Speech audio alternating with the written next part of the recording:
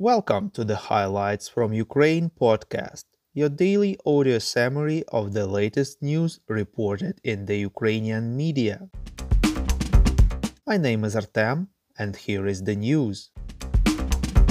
For 117 days, Ukraine stands strong against the Russian invasion. In his evening video address, President of Ukraine Volodymyr Zelensky welcomed a series of bills supported by the Ukrainian parliament, the Verkhovna Rada, yesterday. First of all, Rada voted for the Council of Europe Convention on preventing and combating violence against women and domestic violence, or so-called Istanbul Convention.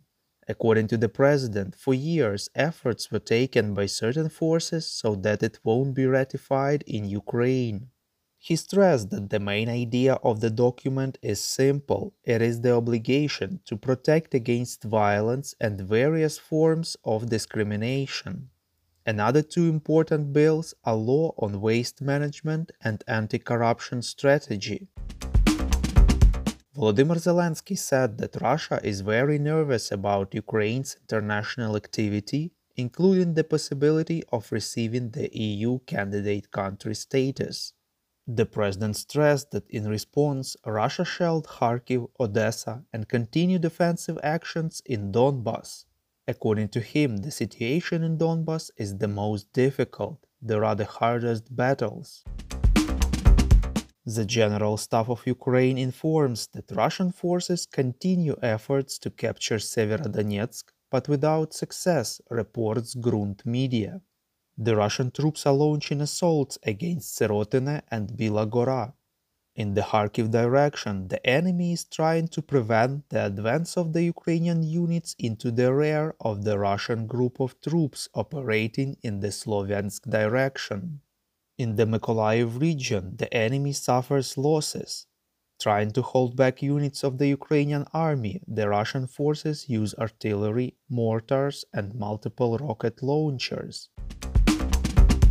Deputy Prime Minister of Ukraine Irina Vereshchuk informed that Russia deported by force 1.2 million Ukrainian citizens to its territory, reports Interfax Ukraine.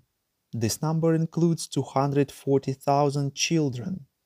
Vereshchuk called on residents of the occupied Kherson region to evacuate, including via routes offered by Russia, reports Ukrinform.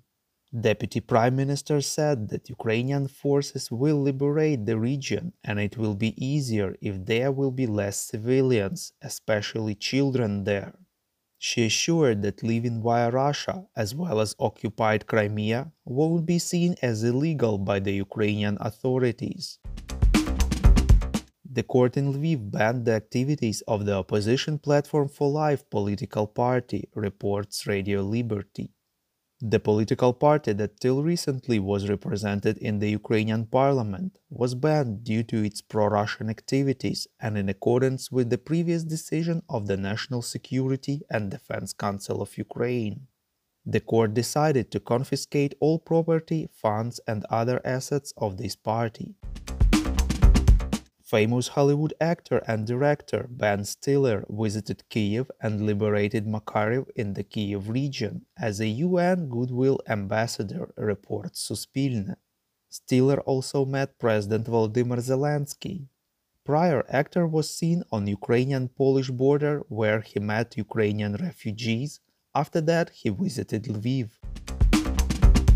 Our Patreon supporters get access to a cool new series on wartime life in Ukraine. To join the club, follow the link in the description below.